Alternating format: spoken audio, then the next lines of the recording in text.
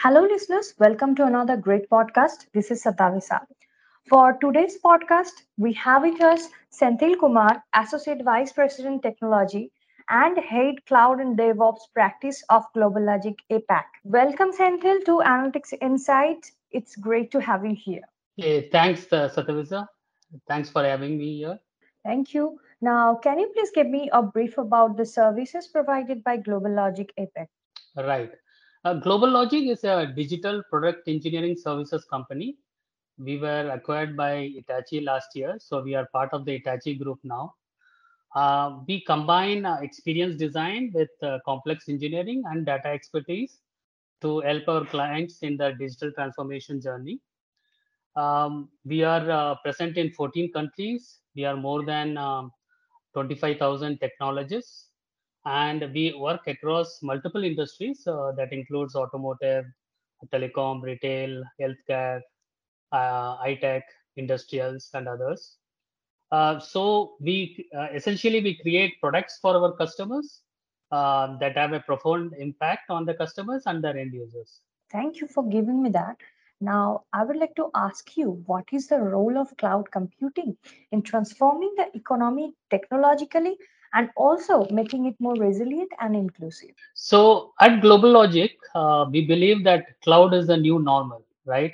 With the onset of global pandemic, the enterprises and businesses have realized that they have to digitally transform themselves. What does it mean? It means that you go closer to the customer, you make the customer as the center of your business, and to do that, cloud computing is kind of enabler for that, right?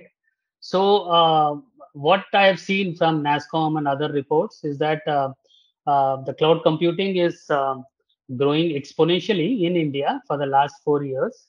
And it is growing primarily because of government initiatives, increasing investment in IT infrastructure, and also due to the growing number of small and medium businesses in India, right? So as you can see, we have a lot of unicorns, right? We have a lot of sectors like banking and financials, e-commerce, education that are growing rapidly due to cloud investments. So that is the role that cloud computing is playing in transforming the economy technologically. And also with the onset of 5G, yesterday you must have heard the announcement by Reliance Jio, where they have announced a Jio Cloud PC, right? Where even your laptop or the PC would be on the cloud. So you just require a dumb terminal with a browser to kind of access the internet and access the cloud and do all your work. So that means that every student, everyone in India who wants to use the internet, they will be also using the cloud, right? So that is how pervasive the cloud computing would be, and so it will transform India and all over the world technologically. And also, one thing is with the cloud business model, we can use IT resources in a pay per use fashion, right? So that makes it easier for anyone with internet access to just provision infrastructure on the cloud and then start a business or create a software product, right? So you can have startups; they can take any business idea, they can create products by using the cloud computing, and also experiment in the market. So in that sense, cloud allows you to kind of fail fast to innovate faster, right? So, if you see it from that point of view, cloud computing is making the economy more inclusive as well as more resilient. That's great. Now, how do you think the growing demand of these multi cloud infrastructure solutions are helping enterprises, like coming from varied sectors? Yes, yeah. So we are seeing a growing demand for multi-cloud infrastructure solutions. So the motivations seem to be threefold, right? One is they enterprises want to avoid vendor lock-in, right? They don't want to get logged into the services of a specific cloud provider. So that is one motivation for moving to multi-cloud. The second motivation is to avoid outage, right?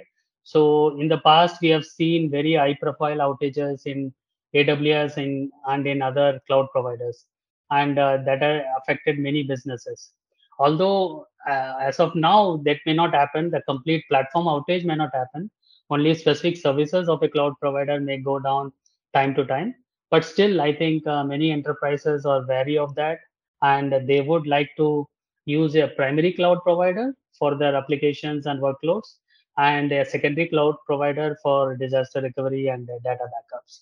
So that is the second motivation. The third motivation seems to be unique platform services, right? So some cloud providers provide, say, analytic and machine learning workloads at a much cheaper rate, at a much better, faster, and efficient way, right? So enterprises may want to use that cloud provider for those services. So those are the three major motivations. Another motivation also seems to be cost, but then I don't see that it will be very cost efficient if you're a big if you have a big spend, right? So what we advise our clients is, if you are have a big annual spend of say more than 5 million, you should negotiate with your primary cloud provider to get custom discounts rather than go for multi-cloud infrastructure. So, and another advice we give to our clients is, um, make sure that you have an integrated and a deliberate strategy for multi-cloud infrastructure, right? I mean, we should not do this in silos where different departments of an enterprise just kind of take services from different cloud providers. So they should do it in an integrated way, because the multi-cloud management tools, they are still not very mature and they are still evolving. So that is one caution that every enterprise should look carefully and then adopt the multi-cloud strategy. Thank you, Senthil, for explaining that so well to me. Now, I'm really curious about knowing what are some of the challenges that you must have faced while working in this company. So one of the challenges is kind of lack of resources and expertise, right? I mean, that is one of the challenges all companies face in the cloud domain, because you have a plethora of tools in the cloud landscape. So it is not easy to get the required talent. So what we do is, within GlobalLogic, we have our own in-house academies for different areas like cloud, DevOps, mobile, architecture. And in each of these areas, we conduct training for our employees.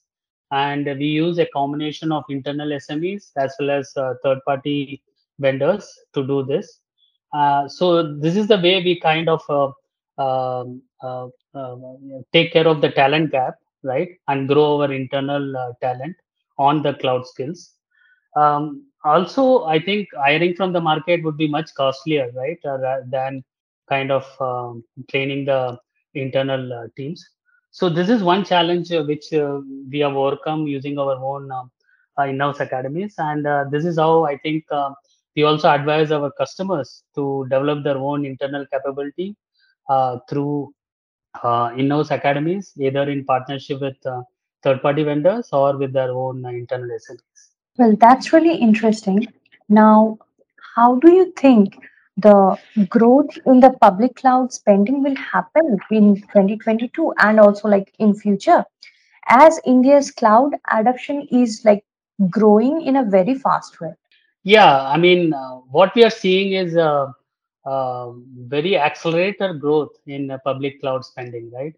I think that is because one is, as we talked about before, with the onset of global pandemic, every enterprise, every small and medium business wants to transform themselves digitally, right? And for that digital transformation, cloud computing is the enabler, and it also brings the ecosystem players together, right? So for collaboration as well as for digital transformation, you require the cloud. So so that is one thing which is accelerating the public cloud spending. The other thing is, many large enterprises are now using lot of SaaS products, right? Before they used to have on-premise ERP products, but now they are using the same products on the cloud, which is as a software as a service. So that is another kind of growing, accelerating the public cloud spending. And also, we are also seeing that with cloud, small and medium businesses and even enterprises, they can launch their products quickly, right? and also it helps you give a better customer engagement. So that is another motivation for the increase in public cloud spending. So I think as per one Gartner report, there is a more than I think 30 to 40% increase in public cloud spending between last year and this year, and it is only going to increase exponentially with the onset of 5G. That was a really insightful answer. Now, I am interested to know that how do you think multi-cloud infrastructures are going to benefit organizations that are developing in a very hybrid working environment? I mean, when you think of a hybrid work environment, what you need is you need access to on-premise or private cloud for security reasons, and also you need access to public cloud where you can run maybe other workloads, right? So, multi-cloud infrastructure, the multi-cloud architecture, it provides the scalability, agility, and flexibility uh, to large enterprises and small and medium businesses in this hybrid work environment, right? So within the multi-cloud, you have a subcategory called hybrid cloud, where you work across on-prem or private and public cloud, right? And this hybrid cloud model can mitigate the security and compliance risks, right? With when you use a private cloud for to store sensitive data, and you can then use public cloud for other enterprise applications where the security is not a big concern. So, multi-cloud infrastructure really helps in the growing hybrid work environment. So that's amazing. Now, lastly, I want to ask you, what are your future plans for this company? So, in the cloud domain, what we want to do is one, we want to kind of strengthen the partnership with the hyperscalers, AWS, Azure, and GCP, and also other cloud vendors, right? We want to do joint go-to-market initiatives with them, and then and of course the business outcome should be increase in revenue, right, for both of us. So that is one important initiative that we are taking. The second one is we want to grow the internal cloud talent pool, right? And as I said before, we are using a combination of third-party vendors and internal SMEs and running our own learning academies for that. So that is the second one. And the third major initiative is to kind of enhance our cloud offerings through cloud frameworks and accelerators. We have a framework to help our customers move from on-prem to cloud and from one public cloud to another. The framework defines the phases, the tools, the best practices, guidelines, checklists, and everything which is required to help our customers in their cloud migration journey. So also we have another accelerator to set up the infrastructure on the cloud. Along with these frameworks and accelerators, we want to add more accelerators. We want to enhance our existing accelerators, and thus, I mean, kind of enhance our value proposition to our customers. That's great. I'm sure this is definitely going to help all of our listeners too. Thank you, Senthil, for joining us today at Analytics Insight. It's been a pleasure talking to you. Thank you, Satavisa.